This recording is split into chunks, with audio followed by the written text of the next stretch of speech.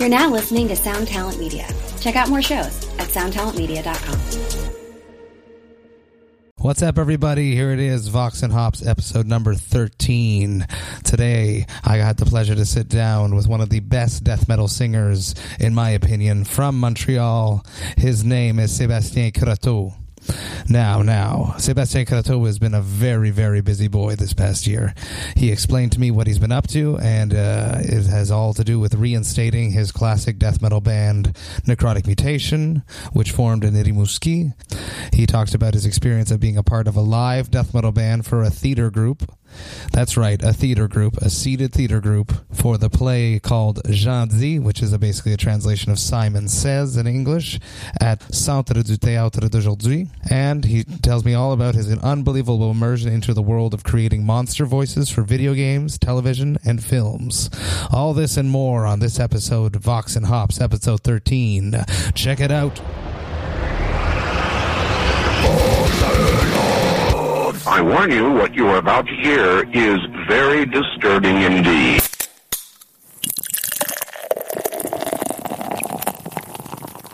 Hey, what's up, everyone? I'm here at Cité 2000 in the Cryptopsy Jam Room, and I'm hanging out with Sébastien Croteau, the vocalist extreme from Necrotic Mutation and the leader of the Monster Squad. Yeah. So tell me, what have you been up to? Well, actually, it's been quite a busy year for me. I Necrotic Mutation was not a band anymore, and we came back from the dead for like 20 years ago. So I had the band restarted. We re-released our old stuff. We did the Davey Montreal show, and it was quite a blast, having to practice with old bandmates that you haven't been playing for like 20 years. And then at the beginning of the year, I had the play at the theater Centre du Théâtre d'Aujourd'hui, and I had to do a death metal music for a professional play, and we played in front of 5,000 people with people in the musical scene, with Etienne Gallo from Ends of Despair, with Dominique Forest from I don't know, from everything. And also Mathieu Bérubé from Terra Mobile. So we did a band and we did the music for the play. And then after that, I did like 3 major video games this year. Rainbow Six, the Outbreak, the zombie mode. And then after Far Cry 5, when you go to Mars and you kill creatures, I am the voice of one of probably 2 creatures up there. And then the last one, Shadow of the Tomb Raider, I did the voice of a priestess, actually a girl, in the game. And I had also a movie out this year, which I do the extraterrestrial voices for the aliens in that movie. So quite a busy year. That is absolutely a very busy year. Yeah. So let's break them down one by one. Necrotic Mutation is back. Yeah. You rejoined. I was at Heavy MTL. I saw the performance. I thought it was super interesting that throughout the songs and throughout the era, I guess it was different eras of the band, different members came up to perform different songs. Exactly. So talk to me a little bit about that and why you did that.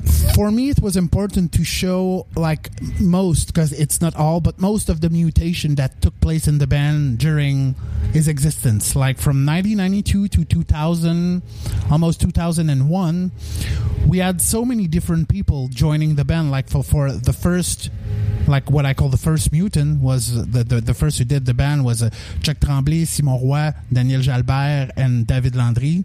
And then after Daniel Jalbert, which was the singer and guitarist, quit the band, and then he was replaced by me and by another guitarist from the band I was playing in, which was a Cervical Slot at the time. Slot with an O, not a U. Oh, okay. Yeah. Nowadays it would be with the U. Exactly.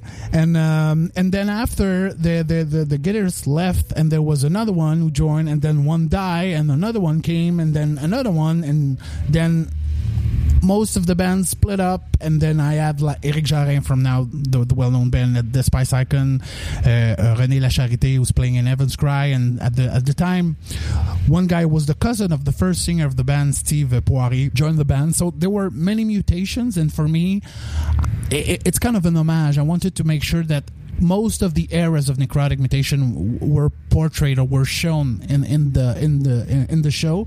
So we had to choose like from different. We had different songs from different period, like the early 92, 93, because we had the demo in 92, a demo in 93, and then after a mini album in 95 and another one in 99.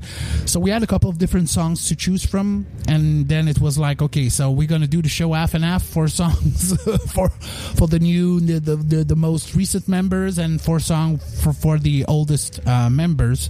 So it was quite easy to choose a song because it was mostly from their period, like when we first did the song Feeding on Human Flesh. Well, for me, for sure, that it was all the old members that were to do this song.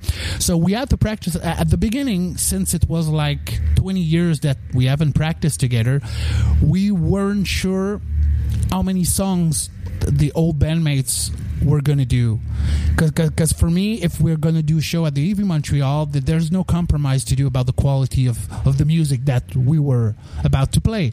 So I was like, okay, you're going to do songs, but if you were able to do 2 songs, you're going to do 2 songs. If it's 3, it's 3. If it's 4, it's 4. But it's not more than 4, because obviously we have the other people from Necrotic who has to do music too.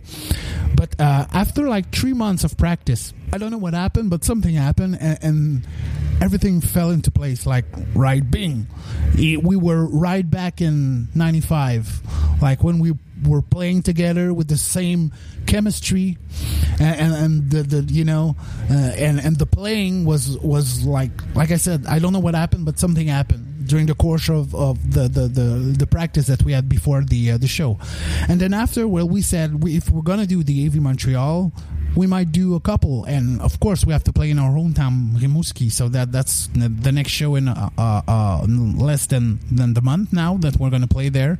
And then we're playing with you guys, Cryptopsy and Barf and Insurrection at Montreal too. And probably next year we have a couple of other gigs coming on, because if we practice a lot for all the songs that we made, and it would be a shame not to play more shows, because we put so much work in putting the song together again. So I think we're gonna surf the wave a bit, like, you know, we're not, it's not an official comeback, but we're gonna surf the wave a bit and see where it goes from there. And there are also old songs from Necrotic that were never released, so we might have a shot at that and release them. We don't know. So just so that I understand, the whole reunion or regrouping, coming back together, was all based around the Heavy MTL show? Actually, it was based on the fact that I was going to play in a play at the theater, and since I had to practice my vocals a lot for the play, I was like, okay, I'm going to practice my vocal. I'm going to be able to do show again, so why not start the work on what I wanted to do for a long time, which was remastering our old album and demos and stuff, and making sure that, you know, for the first 2 demos it's on tape, you know, and we all know that tape, cassette have a shelf life. Exactly. So after 20 years, you know, that there's still a couple cassette left here and there, but if we didn't do what we did, probably it would have been lost forever. You know, after a couple of years, maybe collectors would have the cassette, but they're not playing it. But I didn't want that, so I wanted to make sure that we took all of our songs and then remaster it, do some new artworks. We didn't have a website back then in 95, 96. So we did a website, and then we said, okay, so we're going to sell CDs, we're going to sell shirts. So we had to do our shirt again, because the way we did it back then is not the way we do it before. So my graphist had to do redo all the shirts by himself, you know, to make sure that they were almost the same as the original design. Exactly. So it's been like a year and a half now that I've been working with 2 of my friends on the project, and of course it's a lot of work because we don't have a record company, or we don't have anything else besides ourselves doing all the promotion. We do when we receive orders through the web, well, I'm the one, and another my friend is the one who's putting all the shit together and put it in the mail. And so it's a lot of work doing that now, because most of the band that are professional nowadays, or they're well known, they have a record company, they have a lot of people taking care of those aspects. But for us, we wanted to we want to do things our way, and so it's a lot more investment in terms of the money and in terms of the time, but at the end we're still master of what we do when we want to release thing and stuff. So that's what we did. So it's because of the play that I did, I say, well, why not? It's a good timing. We have to do something about Necrotic. It's now or never. I had the Elvis song in my head, like, it's now or never. I'm going to be 43 next Sunday, and I don't know how many years I have left as a death metal singers. Hopefully a lot. Many, exactly. But I was like, it's like it was like a call in my head that, okay, this is the year in 2018 and 19 that you're going to be real busy with your voice. And I'm glad, because it happened. Like, I'm real busy, busier than ever with that. But it's the power of the mind. Exactly. So you set it all up. You started putting all the stuff, getting it all remastered, getting all the old demo tapes set up onto digital. Yep. And Heavy MTL just heard about it all happening, or you guys contacted them? Well, actually, we're lucky to have Eric Jarin in the band, because he knows everyone from the Spice Icon. He's a well-known figure in the metal community. So when we thought about redoing all the stuff and maybe do a show, I wanted to do a show that that is a good show, not playing. And I don't have anything against the Piranha or those small clubs, but for me, there was not a doubt in my mind that we needed to play a big show. And I imagine that, not to knock the old members and all that stuff there, but if their, comeback show was at Piranha Bar versus Heavy MTL, maybe they would have taken it a little bit less serious. Exactly. I think they were a lot motivated by the fact that they knew that there were going to be a lot of people coming to see. And also the fact that after 20 years of not playing death metal, I think they had to prove to themselves that they were still able to do it. Were most of them just out of the scene completely? Yeah. The drummer did play a bit of rock after that, but no metal, and the bassist stopped completely, and the guitarist went to do sound for artists in the live and gigs, and then another one went to work for Ubisoft. And so they stopped metal completely. On the other end, like Eric Jarin didn't stop, René Lacharité didn't stop, and the other one. So it's for a lot easier for them to catch up, relearn those songs, because they're already in metal shape. Exactly, or close to metal shape. Because when you played in a prog rock band, it's not death metal, but it's still you're playing. And for the rest of the old bandmates, they haven't played nothing for like 20 years. So it was like, okay, I think the ego part played a role, and that was a good thing. Let's talk about this beer that I brought for you. Yeah. It's called the Momo IPA. It's from Mabarasserie. Mabarasserie is in the east of Montreal on Holt Street. It is a co-op brewery, and they brew a whole bunch of different breweries, beers, all underneath one umbrella company called Mabarasserie. And this is brand new. It just came out for their second anniversary, and I'm extremely happy that they put it in a can, because I was going there over the summer and I kept telling them, this is great, put it in a can.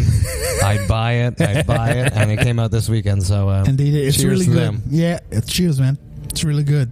It's I'm more of a wine guy, but I like beer that tastes like this. Yeah, it's got Mosaic hops and another MO hops that I'm not familiar with. So Mosaic hops is my favorite hops. Yeah. It's fruity, it's tropical. It has like the first thing you said when we tasted it before, you're like, oh, it has like grapefruit juice in it. Yeah. And I'm like, no, it's just the hops. It's just exactly. the hops. So let's continue back to what we were saying. From Necrotic Mutation now, let's move on to the death metal play. Yeah. Tell me a little bit about that. Actually, it's funny because I got contacted by a guy I was friend on Facebook but never knew about, like many people on Facebook that you had as friend. especially when since it started, I was like, okay, I had friend requests and I was always saying yes because I never knew where it was coming from because I've been a politician. Funny story about that. Exactly, and I did a lot of things. I've helped musicians. I've worked for unions, for other things in the musical industry. So at the beginning of Facebook, I was adding a lot of people. And unfortunately, I added this guy who is actually an author, and he already did a couple of plays in Quebec, Montreal, and he sent me a message like, I'm gonna do a play. It's called Gentil, and I wanna have a death metal band.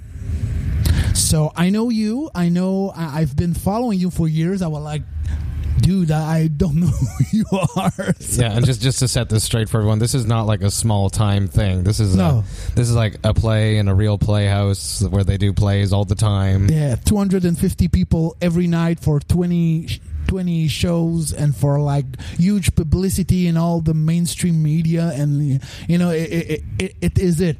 So did you take him seriously? Of course, because when he wrote me, I was like, okay, I'm interested. And then I went to look. I Googled the guy, and I said, oh, no, it's really the real thing. It's like the guy did professional plays, and for like many years, is a well-known author. I called my mom, and I said, do you know this guy? And she said, yes, I know him. So if my mom know him... You mom checked him. Yeah, exactly. I was like, okay, no, it's really serious. So then I asked, we had a meeting. And he told me, okay, look, I want to do this. I'm not sure exactly like what is going to be the lyrics for you guys, and how we're going to incorporate the music in the play. But I have like a good idea of where it should be, but I'm going to need to look at you with when we're going to do practice with the actors and stuff. But I want to know if first you're interested, and second if you know musicians that would be interested in doing a band, and he gave me total liberty about the people that I choose for the play. So for me, I went like, okay, who's like the top 5 drummer, top 5 bassist, top 5 guitarist, and then okay, who's on those 5 who are not in a big band and touring, because it was a long investment in terms of time, because we start practicing in. Actually, the first meeting we had was last year. We started practicing in September, and the play was in February. So it was a serious time commitment. Exactly. So the musicians were asked to be in Montreal and to practice every week for a period of 6 months. It's a miracle that Forrest was available. I know, but the pay, it was so damn good. It was motivating. That when I told them about how much we were going to be paid, like they were like, oh damn, like it's like a fourth of my salary, annual income, and we're never paid to do that kind of things, so that helped a lot. But then also the fact that we were going to do something that has never been done before here, and I don't know if it's been done elsewhere, probably, but for me that was a first, that having a death metal band in a play, professional play, in front of people, and playing in front of a lot of people and that's the part I like, that are not into metal at all. Like that I knew, and that's for me was a source of motivation, because like I've been doing with Necrotic Mutation, back in 95, 96, I was a bit tired of playing every time in front of the same people. And I said, we have to find a way to play in front of a new audience, even if they don't like it, just a chance to show them what we can do. And then came the Polywog, which was a festival, and there was like a rock band, rap band, whatever band was in there, and we started doing show, with those bands. And then after it came along, we were offered to do a Christmas song. No way. Yeah. And I was like, damn, yeah, we're gonna do a death metal Christmas song, and we did Saberger, which was really funny, and it was heavy as hell, and so we did it. So, and we made sure by doing that new people were going to listen to that. So I've always been comfortable in playing outside of our comfort zone, because as a musician, whether you play metal or not, you really like playing in front of people that already like your music or are close to like your music, you know. But for the play, I was like, damn, we're gonna play metal in front of old people, people who are actors, people who are really not into metal. And for me, that was like, yay. That's like motivating, whereas for other people it would be intimidating. Exactly. It's like playing to a wall of hate. Exactly. And the funny thing is that most of the people that came to give us their comment at the end of the play, they were like, I don't like metal, but I really like what you did. And oh my God, I never thought I would be able to understand the words that you were singing, because they all in their mind, for death metal vocalists or vocalists, they're like screaming and we cannot understand what they're saying. But because it was a play, the text was so important for me that the vocal work that I did, I had to make sure that the words were real well pronounced and that people could, even with the distortion, could hear what I was saying. Was it being projected somewhere, or was it? Yeah, exactly. That helps like, too, for me, yeah. it was like subtitles for the opera for non-metal people. Yeah, and it was also so I was singing, and the text was also in the back on the screen. Okay, like at the opera. Exactly, during the play. Exactly. It's also interesting because like there could have been like death metal just in it, but the fact that there was a live band and not just them playing some track, which would have also been destabilizing. But the fact that it's a loud fucking death metal band. Yeah, and we were like what they did back then when doing music for the old movies. There was a live band playing and they were doing the music right when you were looking at the movies, you know, the old ways of doing things, and that's what I like. And of course, the reaction is not the same, because it was also to make people understand a bit why this music exists, you know. And you cannot see the talent of those musicians if you just listen to it. You have to see it. And a lot of people were quite amazed about, oh my God, the drummer is not like just hitting blasting. anything. Is like really talented, and oh my God, there's so many notes. It's really hard, and so a lot of people were amazed at the musicianship, that they could not think if they were just listening to it, but they saw it and they believed it and say, okay, now this is not noise. That's it, because if you're like not used to hearing metal or listening to metal, you don't know how to dissect it the way that you and I could, and actually hear all the instruments doing the different things and knowing what talent it takes to play these certain things. For them, it's just like, screaming, noise, I don't like it. Exactly. And it was funny because the reaction, the play was about the truth. Okay? And sometimes the truth hurts. Like, metal can hurt people who are not used to it, and the author played a lot on this aspect.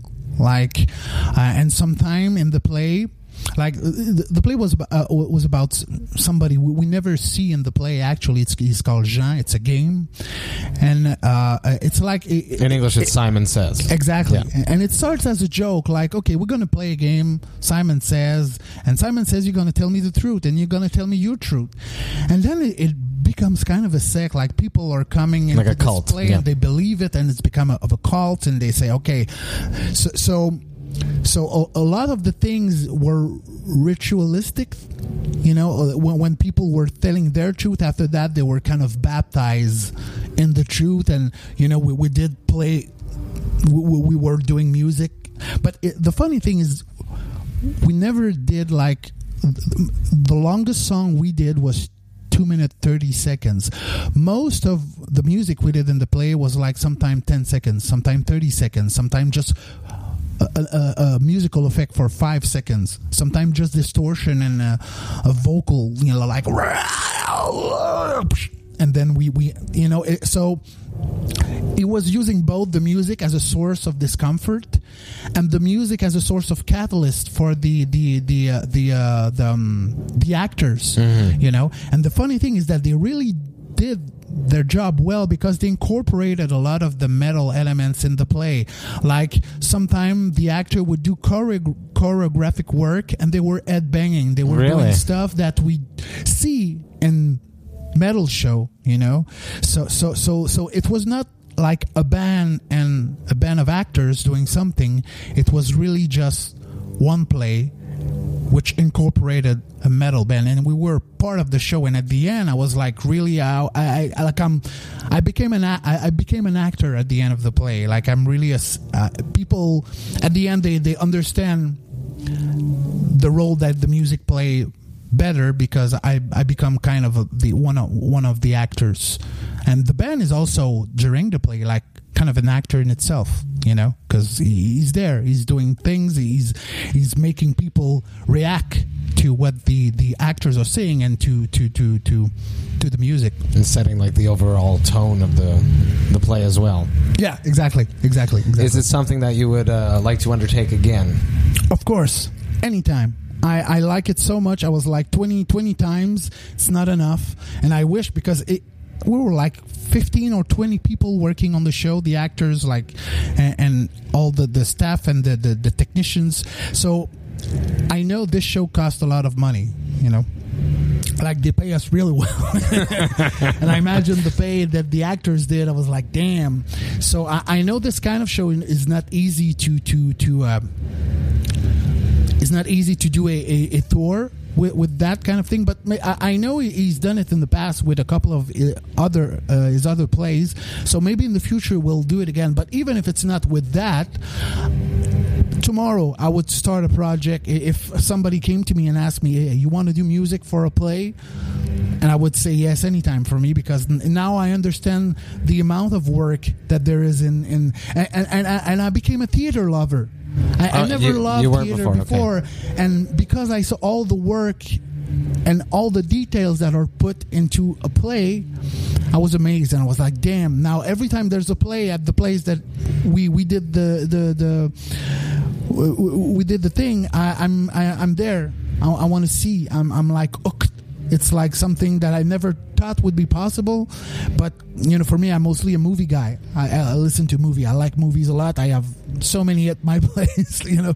But now I know it's live. The actors, it's like a show. When you go to see a band, they're live. They're not playing one after the other, like you know, like in a movie, you know. Or it's live. There's live in front of you. There's people in front of you doing their things, you know. And that, for me, what I find most amazing in music and theater now. Yeah, it's like a human experience. Exactly. Much more than a movie. Exactly. Because there's so much polishing going on in a movie. Exactly. And you theater. know, they did the old movie like overdub. Exactly. Yeah. Like one. Okay, you know, they're shooting everything right at the same time. No, it's like cut. But you cannot do that in the theater. You know, you do the whole thing, and it has to flow. It'd be interesting if you like did the play like in France somewhere, something like that. You know, maybe in the future. I don't know, because he told us that he had some plans, but not now because he's working on something else. But a lot of people were interested about this. You know, even people from a couple of people from the town of Quebec asked us, "Hey, are you going to play in Quebec? Or are you going to do the thing in Rouyn-Noranda? Or are you going to do that in the Bas-Saint-Laurent?" But like I said, this play costs a lot of money, and to be able to tour with the play, it's you have to be a producer with some kind of money. Yeah, to be well funded, well exactly. And if you want to do it well, because of course we could do just track the music, and then we could, like, the band could not be a part of the project anymore, and they could do maybe more show with that, but it would be to cut a part of experience. The visceral exactly noise, because he probably wanted that. Yeah, of course. Live band loudness. Like I said, it was a source of discomfort for a lot of people. I was looking at their face the whole time, and sometimes I had the impression that they were having a colonoscopy or something that's really painful and discomforting. But the thing is, it was with the text. It was, you know, what we did was it was the apropos of the play. It was there. So at the end, they understood why, you know, it had to be a death metal band for the play. And the funny thing is, like, a lot of people came to me and say, "Oh, how can you sing like that?" And I explained it to all the actors, and at the end, all the actors in the play, they were answering the question that people asked me because I told them so many times that, "Oh no, it's really a technique, and it's like this and like that," and that's what. And all the people were, "Damn!" And I've been invited to the École de Théâtre in Montreal at the next semester because they have singing classes, and the singing teacher there asked me to go there and to show them exactly how it's done and the different throat singing techniques that are close to death metal singing. So I was like, damn, that's cool. You know, it's for me, it's not making people love what I do. It's making like people understand what I do.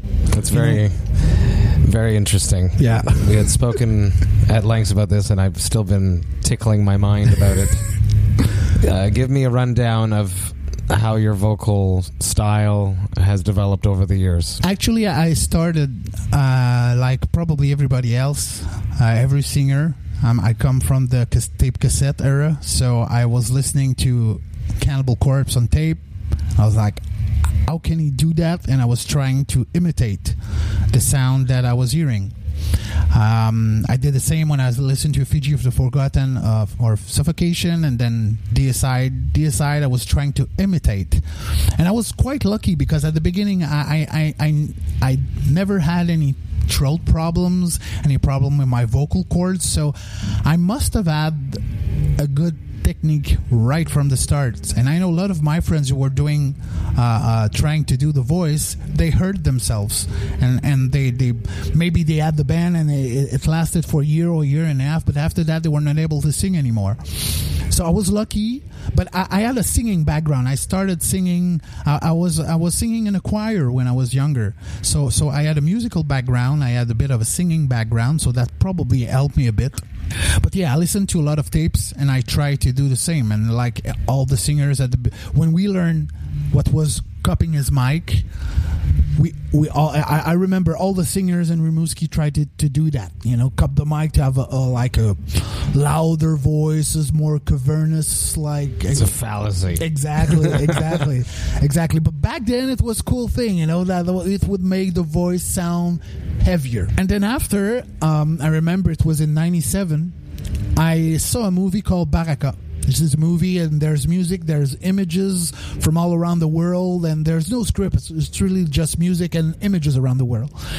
And I listened, and there was a song playing, and there was one guy, and I thought it was an effect, like not a voice effect, but just an effect in the music soundtrack. And it was somebody doing two noises at the same time, like singing, and there was like a high note floating around. I was like, damn, I really want to know what machine is using. I want to use it on a necrotic song. Exactly, because I'm a voice guy. I like voices. I was like, damn, that's cool.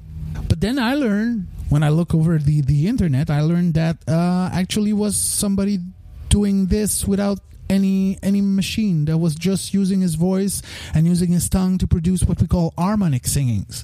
And I was really amazed, and I was like, damn, I have to do that. And after like a month or two, it's Hazard. My drummer's girlfriend was reading a Châtelaine, which is it's like a lady magazine. Yeah, exactly.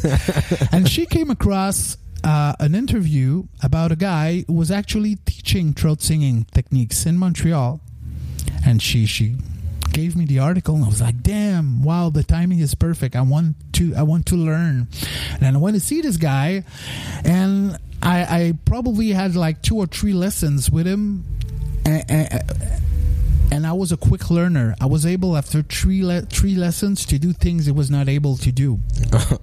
So I became his protege. Exactly, and his helper when he was doing lessons because he was doing lessons in group, like 4 or 5 people at the time.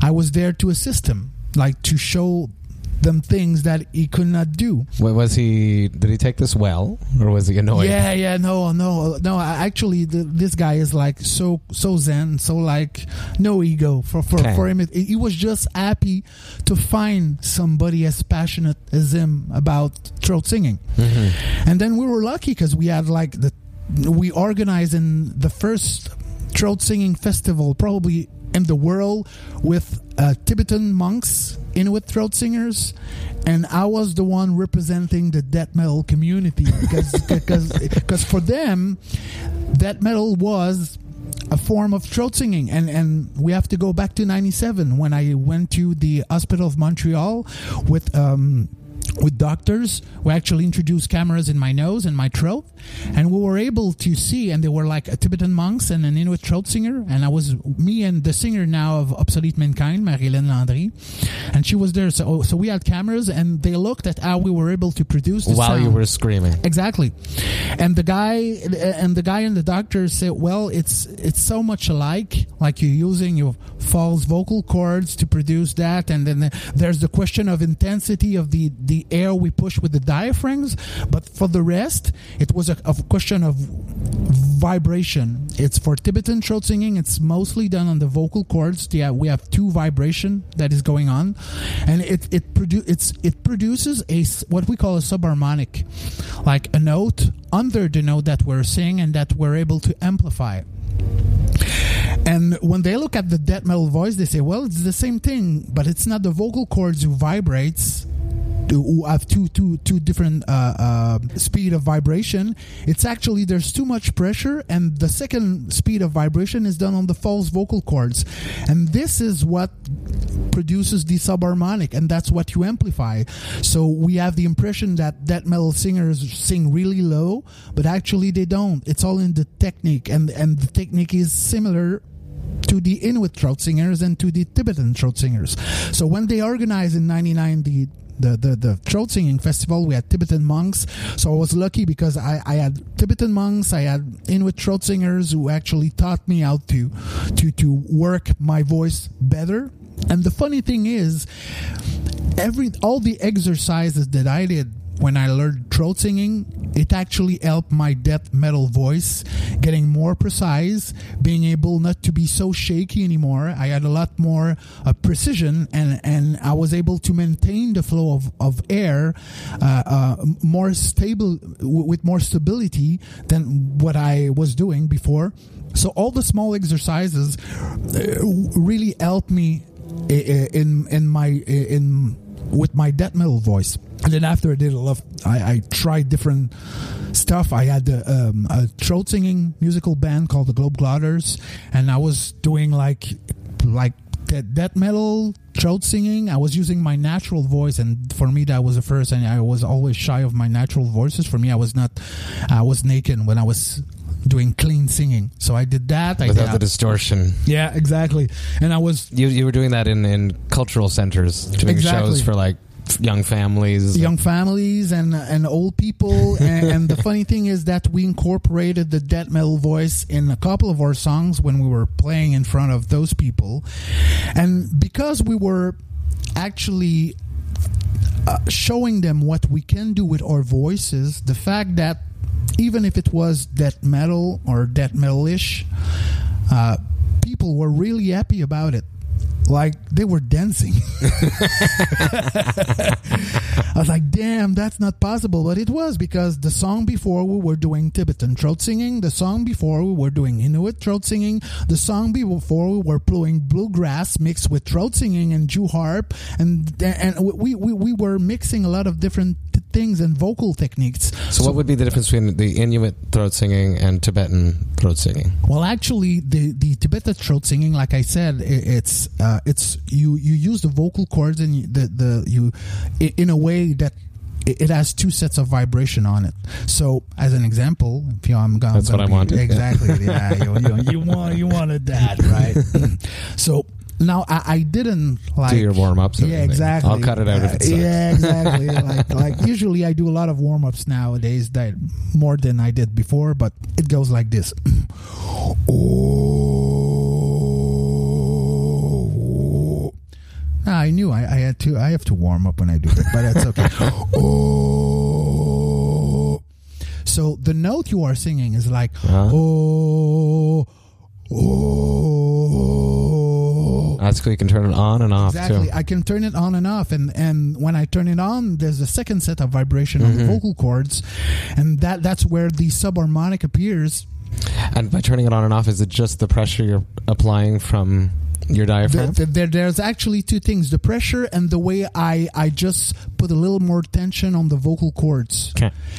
Because we need the tension. Actually, it's always, the voice is always a question of pressure and tension that you put it on the vocal cords. And for me to be able to switch from one to the other, I like a little bit more tension and then a little bit more air. Mm-hmm. But I have to find the sweet spot. So it does that. And for the Inuit throat singing, well, usually it's done by women. And it's never been done in the Inuit community by men, and usually they laugh at you when you're a man and you do that. But why do you think that is? Well, because it's a woman thing. It's like for them culturally, it's been thousands of years that they've been doing it. Only the ladies, and it's only women, and it's really like burn. Like ingrained in their mind. Exactly. But nevertheless, I was a white boy. I was curious, and they showed me how to do it. So usually there's two women. So I'm going to be doing two sounds that should come be from done. Two different people. Exactly, and it's really rhythmic, contrary to the Tibetan throat singing, which is like like real smooth, real zen-like, because it's the Tibetan monks. But then they got time. Exactly, they have time. But then when you're up north, it's like, oh, you need to eat up because it's cold, and so it's a little more rhythmic, and it goes like.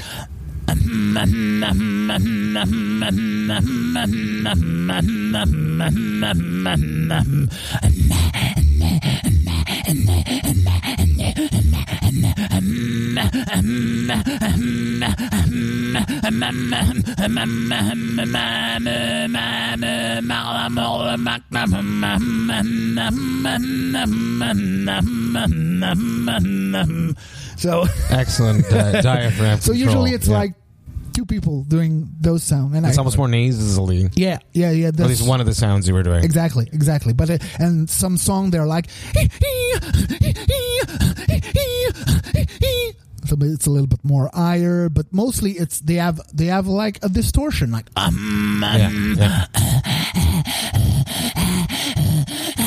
which would be rough on the vocal cords, probably and their false vocal cords. Like I said, if you look at it, just the different techniques.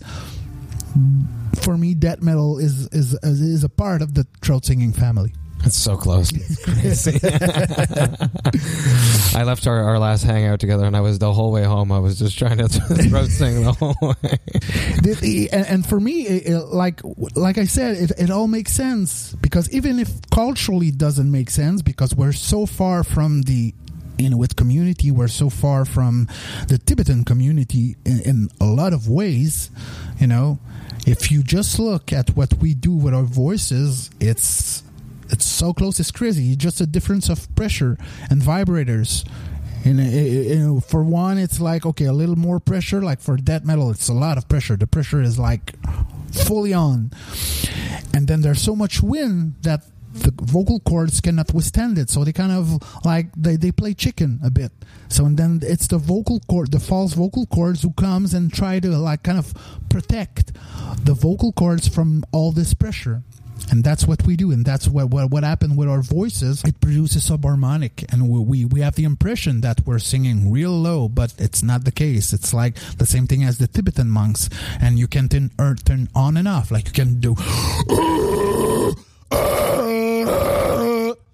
Wow! You can do the same thing. You can turn it on and off, and like I said, we produce a subharmonic and we amplify it. Yeah, now I'm gonna drink some beer. Yeah, hydrate yourself. Because I didn't do warm-ups, and that's. I know it's always a bad idea. Yeah, exactly. How did the transition into the video game voices start? Well, actually, one of my friends, I met him when I was playing gigs at the Polywog. Like I said, when I wanted Necrotic to play in front of people that didn't really like metal music. I met a band called Redcore, and I became friend with them. And actually, it's funny. It was more like a rock band, but they liked my voice so much that they asked me to do a Christmas song with them. The second Christmas song I did was Fa La La La La, and that there's like this really loud fucking voice in the back somewhere. And that was me. So they did play that song live. So when it was around Christmas time, I went. So this guy was a friend of the band, and I became friend with the guy, and he went to work for Ubisoft back in 2005, and he knew a lot of people in Ubisoft, and he just like told me, well, maybe if I talk to the sound guy who was doing the voices for the game that we're working on, it might be a good idea that you talk to the guy and show him what actually you can do with your voice. Because I was able to do throat singing, I was able to do death metal, I was able to do harmonic singing, and a lot of different voice effects that I was able to do back in the days. So I went to meet the guy at Ubisoft, and he showed me like 5 different monsters, drawings of monsters. And each time it was like, well, what do you think this creature sounds like? And it was like, oh, this creature's, well, if you look at the face, the body, and that would probably be that kind of voice, and then that kind of voice. So the meeting went well, and then I never heard of him. I didn't heard of him for like 6 or 7 months, and I was like, no, I didn't get the gig. You know, it probably would have called me, but I didn't knew back then that sometimes it took such a long time for game development. Exactly. Now I know, but back then I like, okay, no, I didn't get the gig. But then after he called me back and he said, okay, we're almost done. All we need is the voices for the monsters. So we need you for 2 days. It's going to be 8 hours each day. For everyone listening, a typical studio day for me, for Cryptopsy, is like, 3 hours, and I'm happy to stop. Yeah, exactly. And it was 8 hours for 2 days. And they told me what I was going to be paid. And I was like, damn, I cannot miss that chance, because I don't know, maybe I'm going to be doing that in the future. I thought about that back then. So I wanted to impress them. So I said, yes, I'm going to do it. For the challenge, to maybe in the future that was something that was going to be big for me. So I said yes, and for the money, because I was well paid back then. So I went into the studio, and the funny thing is, all the creatures he showed me like 8 months ago, that was not the same creatures at all. They changed, and he didn't bother to tell me that. So I was like, oh damn. So I had to improvise on the spot and choose from the different types of voice that I'm able to do. I was like, okay, no, this creature is like more of a zombie, this creature is more of a this and that. And then I started recording, and it was really difficult, because I even if I took good care of my voice, like for every half an hour I was gonna take 5 minutes, 10 minutes break. After the first day, my throat hurts. I was tired. Yeah. Exactly. But then I knew I had another day coming, so I took my citrus and whatever, a lot of honey and stuff that I knew back then was good for the voice. I didn't know about suppositoire. Oh yeah, I tried that once. I hope I did, but I didn't knew about it. Why do suppositories work? I don't know. Or if they do work, is it old wives' tale, or does it actually work? Actually, it's amazing. Really? Yeah. It's just because it brings the swelling down off of the vocal cords. Is that it? Actually, it does a lot of things for the throat. If you have throat aches or whatever, it just worked for me. I used it probably like 10 to 15 times now during the course of my career, and if my throat is sore, or if I have like, I'm not sure that, I just want to make sure that everything is good, I do it. And it's, the fact that it's put in there, it absorbs everything real fast, and it has an effect on the voice. Like I don't know but the scientific. Exactly. Maybe there's a mental part. That was what I was leaning towards. Is because whenever I have a big gig or something like that, I always feel like I'm getting sick or something. I don't know if that happens to you. And I go through that week, and my wife is always like, no, you always say this, blah blah blah blah, because you got the big show coming up. Yeah. No, for me, no. It really helped me. The couple of times that I had to use them, it really helped me. So at the end of the second day, so you went in the second day and exactly, just and delivered. I was spitting blood. Oh fuck! Yeah, because my throat was so hoarse, so dry, so everything. Was that the first time you ever spat up blood after screaming? Yes. Because the zombie sound, it's a lot throaty, and when you have to do like 500 of those, like imagine doing 500 voice effect just with that, and then after another 300 with another types of voice that resemble that, and then whatever, it's like playing 100 shows. Exactly. So I was glad I did it, because after that I became the number one guy for Ubisoft when they wanted to do monsters. Right after that I did Assassin's Creed, and actually I was doing when you poison somebody in Assassin's Creed, that's my voice getting like they called me for that, because they knew that they needed someone with some vocal capacity, and no voice actor was willing to do that. And what was being used before? Is it always humans? Well, actually no. That's the thing. For monsters, before we were there, it was mostly animal sound mixed together, like hippopotamus with a tiger with whatever, and they were mixing the sound together to make it sound like it's a monster. But after that moment, when I started to do the first video games I did was called Far Cry Instinct, and then right after that, it was not a monster because it was Assassin's Creed, but they needed something done which was hard on the voice, and they think let's get the guy to scream like an animal. Exactly. But then after, there was like, oh well, we have Prince of Persia coming out, and there's a few creatures. Would you like a shot at the creatures? So I said, of course, yes. I want to try. And so there were many monsters, and that's where I started to ask a few of my fellow throat singers, death metal singers, and I said, well, Ubisoft need a female voice. So I asked my friend Marie-Hélène, which I knew for many years because she was the one singing one song with me in Necrotic Mutation. And I asked also Yuri, which played actually in Cryptopsy and is a human. So I started. I became like a throat pimp for and I was giving names, and okay, no, you want, because I know that I can do a lot of creatures, but and I understand their point of view. They want to have different voices doing the different creatures because they don't want all their creatures to sound alike, and it's perfectly legit. Yeah, everyone brings like a different texture. Exactly. But after that, it just went like for like the first I did in 2005. Then after, it took 2 years before I did another one. But then after, it only took a year, and then after another year, and like I said, this year I did 3 big video games, like huge video games. Does it also correlate to the fact that Montreal is such a hotbed for video game companies? Yes. And they're getting more, bigger, so there's more people working and different games happening. Exactly. As opposed to before, it was just one game at a time, maybe? Yeah, exactly. But there was like, for many years, there was only like Ubisoft and some other small companies. But now they're like, we have Warner Brothers, we have Eidos, we have Square Enix, we have Ubisoft, we have Electronic Arts, we have a lot of the big studio here, but we also have a lot of the independent studio here. The small one, like a Signal Space Lab, the one that I'm working for, and a couple of others.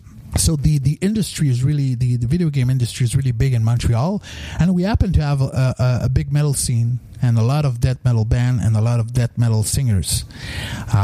So we're quite lucky because, like I said, we went from doing one video game every 2-3 years, from doing 3, 4, 5 video game each year. And not only me, the last video game that we did 70 to 80 creatures, and we were like 15 death metal singers doing all the voices for the creatures. It's actually called Project TL.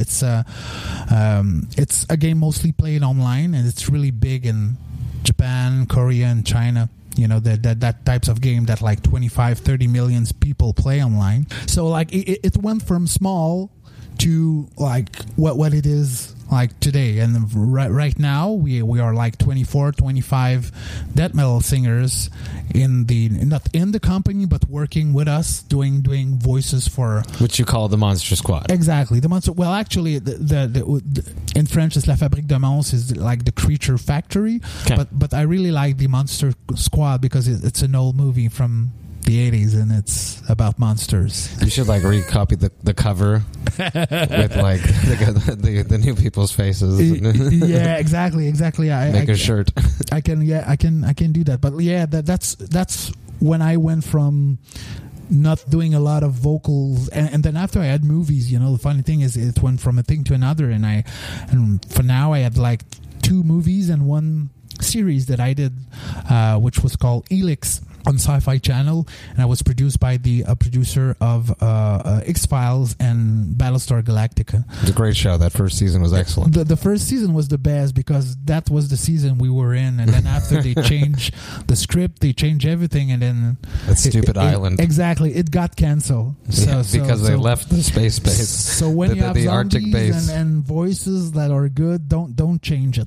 Don't change it. That's the moral of that story. Exactly. Crazy. So, what is the best piece of advice that you have that you received when you were starting out as a screamer? I'm going to give you the worst piece of advice I had. Okay. Because it's funnier. The first show that I did ever, I was 16, actually 17, was in 92. The first show that I did was in my first band called Cervical Slut with an O, and we were playing with we were playing with Incantation. The Incantation. Oh yeah, they're coming soon. Yeah, that was my first gig, and we played at a place called Le Rayon d'Or à Saint-Fabien, which is a small town close to Rimouski. So for us, it was a big show. Because Incantation was like, oh damn, Incantation! They had the album Onward to Golgotha. I think their first album just released, and for us it was like the real thing, the big thing. So I remember the day we arrived at the place, and then my drummer came to me and said, "Well, for your voice, it gonna helps if you drink shooters." Of alcohol before the show, like probably 4 or 5 would be good, for the voice, because like it's gonna make you sound louder, and so it's gonna be good. And then after, he said to me, well, this is a metal show, and they were all like older than me, so I drank what they said to me like it was like the Bible for people who believe in it, like, oh man, yeah, I've got to do that. And then he told me, well, you every time you're not singing, you have to headbang every time, like, if we want to do a good show, that's what it takes. And then after, like, just before the show, I took my shooter, and he said to me, well, maybe go to the bathroom and put some water in your hair, because it's gonna turn a lot faster if they are wet. So I followed all his the Bible. I followed all his good pieces of advices, and I did the show. And I remember that was my first show, and at the end of just the first song, I was out of breath from the headbanging, not the singing part. The headbanging, because I headbang like a maniac. Like a maniac. Because for me, they told me, yeah, the headbang like a maniac. So I did.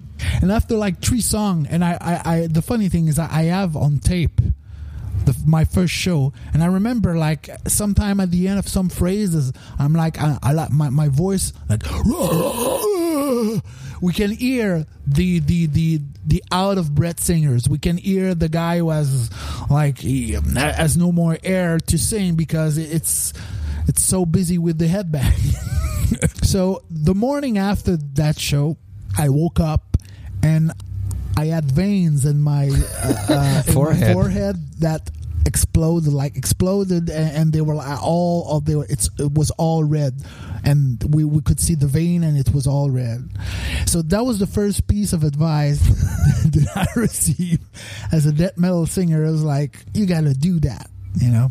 So what resolution to this? And after that, I'm never going to listen to old people again who think that they know actually what's going on when I sing. So I started pacing myself. I was doing the headbang thing, but I was like, really not all the time, because your job is actually to sing, not to headbang. Okay, headbang is a part of what you have to do, but your first job is to sing. So I was like, okay, now I've got to find the good balance between the energy that I want to put up on stage and what it's needed to you know, when I sing. And it took a lot of years to master that. And I'm you know, for me, even if I've been doing it for 26 years, it's still for me a challenge. It's a balance, really. Exactly. Yeah. And I'm better at it than what I was when I was like 26 years ago. But when I do a show, it's like the same the same questions for me, like okay, no, I need air, and this part I'm gonna do headbang, it's gonna be, and you know, it always comes back, and I always have to find the balance when I'm doing the show. But since I know more how to pace myself, it's easier now than it was 26 years ago. And you have such like a high set of standards of what you want your vocals to sound like. So that's like priority number one. Yeah, for me, it's priority number one. If I cannot sound good, I'm not gonna headbang. I'm gonna throw myself on the stage. For me, it's the vocals. It's the first thing. You know, Chuck Schuldiner was not moving a lot because first he was playing guitar. He had a good excuse. But you know, for me, it's like you have to sing. There's so many singers today, like in the pop music, that are so out of breath from the dancing, they have to put a playback music. Mm-hmm. You know, and for me, it's you're no longer doing your job when you do that. And the same thing for you know, we have to sing first. We're singers. We're not choreograph or whatever. Headbangers. We're singers. So for me, it's the first thing that I want to make sure that everything is A1 when I do that. What is one accomplishment that you're the most proud of? There are a lot, but I'm going to say the show that we did at the EV Montreal, for a couple of reasons, but the first one would be that I was able to bring together people that I thought first were not able to play death metal anymore, and then two different eras who actually never met. Really? And not only they never met, at the time it was like there was a tension because the old bandmates thought that the band would be over when they left, but the band was not over when they left. Oh, there was bad blood back in the day. Exactly. So not only I was able to, I was like a child asking for his divorced parent to meet up after 20 years. And not only they have fun during the supper, you parent trap them. They come back together. You parent trap them. Exactly. And not only did they had to accept that the show was not going to be just about them. It's what it's going to be about. And from both sides, you know, for both sides had to accept that there was going to be other people playing. It's about the band. Exactly. And for me, I was like, no. It's going to be 4-4, depending on if they're able to play it. But I really want to make sure that everyone has time and to make sure that they have like all the times that they need. And for me, it was like I said, an homage to the bands I've played in, Necrotic Mutation. So during the course, they first we practiced like the different era. We practice on one side, we practice on the others. And remember the first practice that we did all the band together, I was really nervous. I wanted to make sure that everything was going to go well. And like I said, I was like a child meeting his divorced parent and inviting them to a supper. And not only it went well, they really bonded through the whole thing. Time heals all wounds too. Exactly. And for me, we took a picture of all the band together and the different eras together. And for me, that symbolizes the effort that we did to bond and to show what is Necrotic Mutation. Different people in different eras loving this band and doing music. And what's going to happen for future shows? Is it everyone again, or is it just going to be some members? For the next 2 shows, it's going to be the same lineup that we had for the AV Montreal, which is the 2 different eras that are even if like we don't have the same amount of time for the show at the National, but it's going to be the same thing. It's for me, I want to be equal, so they're going to be like 3 songs for one era and 3 songs for the other one. Next year it's going to be something else. First, because Eric Jarin is going to be busy. And hint, I don't want to hint at what is going to be busy with, but he's going to be busy. And if he's not there, for me, it's what I do with Necrotic Mutation. It's mostly about friends. And if he's not there, I'm not going to, or he's not available, I'm not going to try to find a new guitarist to replace him. I'm not going to, no. For me, Necrotic Mutation are these guys. And I want these guys to play. So maybe next year we're going to focus more on the old lineup, doing like oldies but goodies shows, like in different places. Because it's really hard also to when you are 7 people in a band, to make sure everything fits in their schedules for one show. So especially as we get older. Exactly. And especially when you have like Eric, who has like 2 other bands, and René was playing with him in another band, and Steve is playing in another band too in Sherbrooke. Everyone's got kids.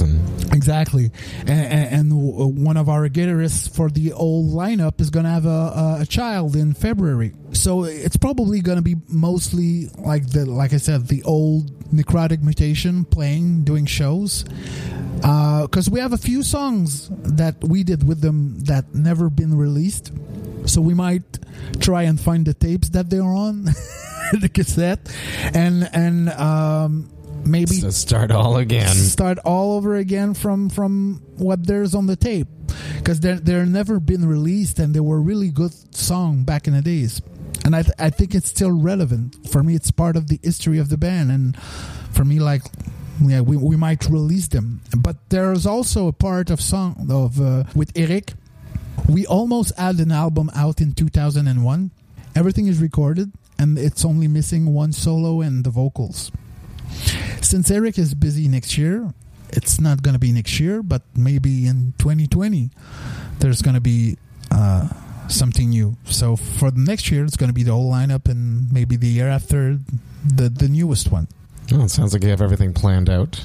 A bit. You're a wise man. But I leave some space for the unknown, because we never know. Maybe we're going to be releasing both of the songs that were never released on the same album. Maybe I don't know. I want to leave some options.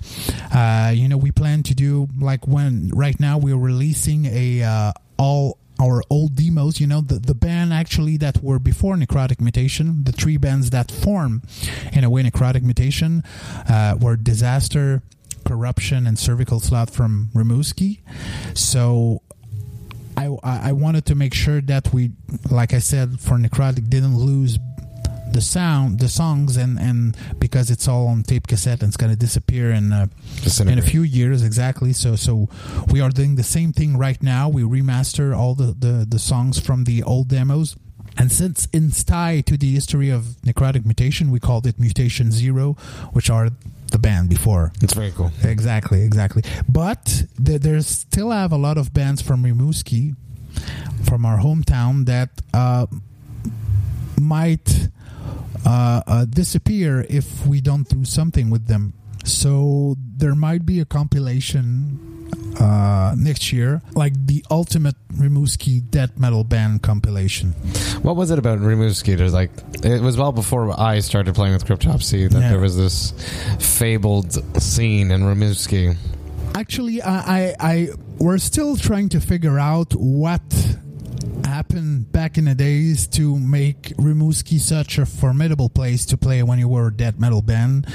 I remember Suffocation, when they first came, they were looking at the mosh pit, the circle pit, and they were like, "Damn, where are we? We're like in a small town, and it's impossible. You know, we should we should be in a big town for this to happen. But no, it was a small town. People were coming over from La Côte-Nord and from the other towns near Rimouski to come and see the and like I still trying to figure what attract people so massively to death metal back in that time, you know.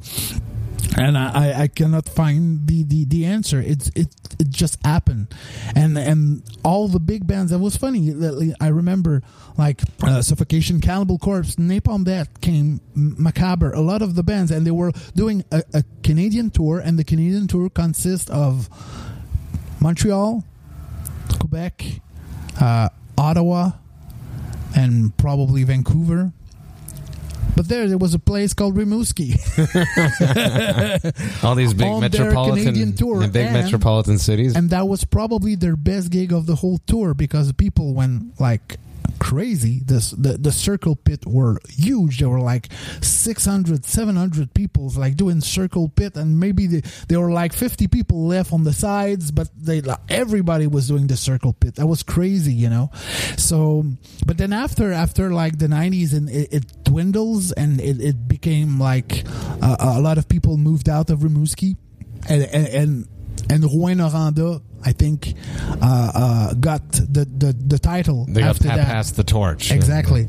But at the beginning, it was really Rimouski. Like Death played in Rimouski. Deicide played in Rimouski. You know, Entomb played in a place called Saint-Angèle, which is even farther from Rimouski. There are farmers there. They have lands. It's isolated, and I can imagine the band, like you're Entomb, you're a well-known band, and you have to you are in the car, and all you see is cows and churches and balles de foin. Some bales of hay. Yeah, and it's like, okay, you know, I'm going to play a gig in this town? No way. And then like 600 kids come out of the woods. Like, where do these kids come from? It's crazy. It's just like a perfect timing. Exactly. Yeah, like it hit the vein of... Yeah, it's like the perfect storm. It happened, and was bam, and everybody was loving death metal, and everybody wanted to listen to death metal. Everybody wanted to play in the death metal band. There was like 10, 12, 13 death metal band back in the days in Rimouski for such a small town of 30,000 people, 40,000 people. That It'd be cool was if there was a documentary about all this. I'm sorry? A documentary about all this would be amazing. Actually, I'm working on it. Of course you are. It can go with the compilation. Damn you know. You know my plan. Yeah, well, actually, we're working on both of the things together, because it would be amazing if we had a show in Rimouski, let's say next year, with old bands like Gorlas or Lord Mortis or other bands that were in the 90s in Rimouski, and if we had the documentary and if we had the compilation for that show, it would be amazing. And you get like interviews from all these old bands that played there. Get like Terrence from Suffo to... Exactly. Oh, damn, man. I'm sure they do it. I'm sure they do it. But yeah, that's the plan. Actually, because for me, it's like, I want to make sure that people remember that time. Because what happened was so amazing. And I was lucky to be part of that, and to have a front row seat for that, you know, because I was in the best death metal band that I'm gonna say it humbly, but the best death metal band that came out of Rimouski, the one that was more known, the one that received the most international recognition, and the one we are still talking about today. Do you think that you would not be doing all these voice work and death metal and everything if you didn't grow up in Rimouski? I don't know, because like I said, I've always been attracted to voices and to what we can do, but the things I've learned in Rimouski, I think that's why for me, when people ask me when I come from, it's always hard for me, because I come from Quebec, but for me in my mind, I come from Rimouski. It's like for me, I had the second birth there, you know, the birth of my voices and my dreams about what I can do with my voice. So yeah, I think in a way, if I hadn't been there at that time, I would have been I would be in a different place right now. Although I've probably been singing in a choir about Jesus and stuff, and I wanted to be a priest. So maybe you wanted to be a priest. A priest, and not a pedophile. I didn't say that. I said a priest. No, because nowadays it's like they're too close. Exactly. They're too close for comfort. So yeah, maybe I would be doing that. But for me, what I did in Rimouski shaped my life. Necrotic Mutation helped shape a big part of my life, and that's what I'm doing with Necrotic right now. It's for me, it's putting back on the scene what has been so important to me and to all my friends back there, back in the days. And for me, like at the beginning when I thought about all the project, for me it was mostly about the recognition of the past and making sure that we do not forget where we come from. Because for me, it shapes where we need to go, and when we don't know where we come from, and for me, we basically don't know where we're going. So for me, it was like, all our old shows, like on VHS. It's going to be on YouTube and everything that I have from that period, because I just want to make sure that people don't forget that. So it's like, for me, it's for the collective memory of the metal scene in Quebec. That's why it's so important to me. That's amazing. It's always a pleasure to talk with you. Always a pleasure. You always blow my mind. I'm humbled by your vocal prowess. Thank you. Your vocal powers and your vocal abilities. Thank you for being. I have the power. Thank you for being a guest on Vox and Hops, and thank you, Matt. I hope that we get to do it again. We could do like a live lesson. Of course, that'd be super fun. Thank you, Matt. All the best. Thank you.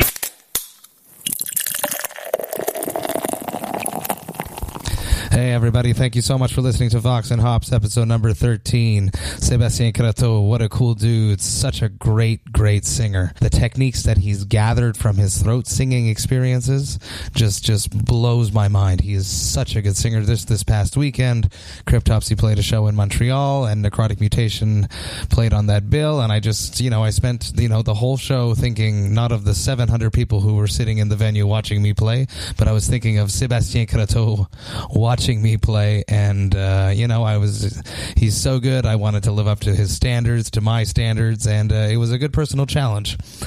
All this being said, Vox and Hops is going to take a 2-week break for the holidays. I'm wishing all of you a very happy holiday. I hope that you guys have spent time with your friends, your family, your loved ones. Take some time to relax, drink a few good beers, as I will, and I will be back in the new year with my first interview from the Hell Over Europe tour, which I did when I was on tour over there back in November, and the first guest is the one, the only Andrew Garrity. And now many people know Andrew Garrity because he is a musician. He is not only a musician, he is a tour dog. He is always on the road. He is either driving bands, doing merch, TMing. This guy is on tour more than most of the musicians that I know. He is more on tour than he is at home. So he has a whole bunch of amazing anecdotes and stories about being on the road and what that's like, and hilarious stuff that this comes out of this guy's mouth. So all that and more coming up. Vox and Hops episode number 14 with Andrew Garrity in 2019. Cheers, all the best, happy holidays, and happy New Year's from Vox and Hops. Hi, this is Chad Nicefield. And this is Justin Press. We're the host of Making Waves, the Shiprock podcast, a part of the Sound Talent Media Podcast Network. We're inviting you to sail away with us on an epic journey in musical enlightenment. Every week, we bring you only the best artists in rock music and discuss everything from the cruise, to the stage, to the saga of being a professional recording artist. We'll have lots of special guests along the way, so tune in every week. Your stateroom is available every Monday morning, so welcome aboard.